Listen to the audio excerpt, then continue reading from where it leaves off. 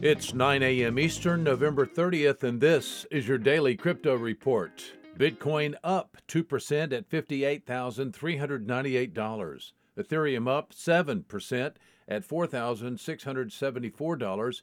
Binance Coin up 1% at $627.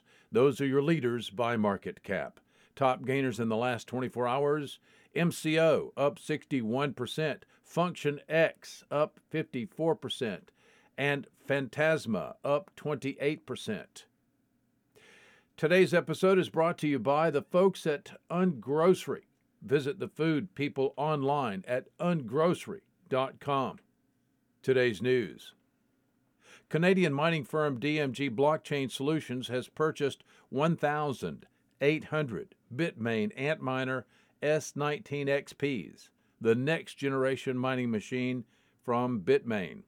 The machines will be delivered in July of next year, and the Vancouver-based company, which trades on the Toronto Venture Stock Exchange, will also grant nearly $3 million worth of stock options to its directors and employees, exercisable for a period of 3 years.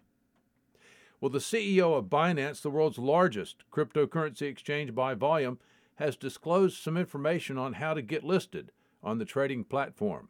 According to CZ, he said, quote, "If a coin has a large number of users, then we will list it. That's the overwhelming significant attribute. Consider, for example, meme tokens. Even though I personally don't get it, if it's used by a large number of users, we list it. We go by the community. My opinion does not matter."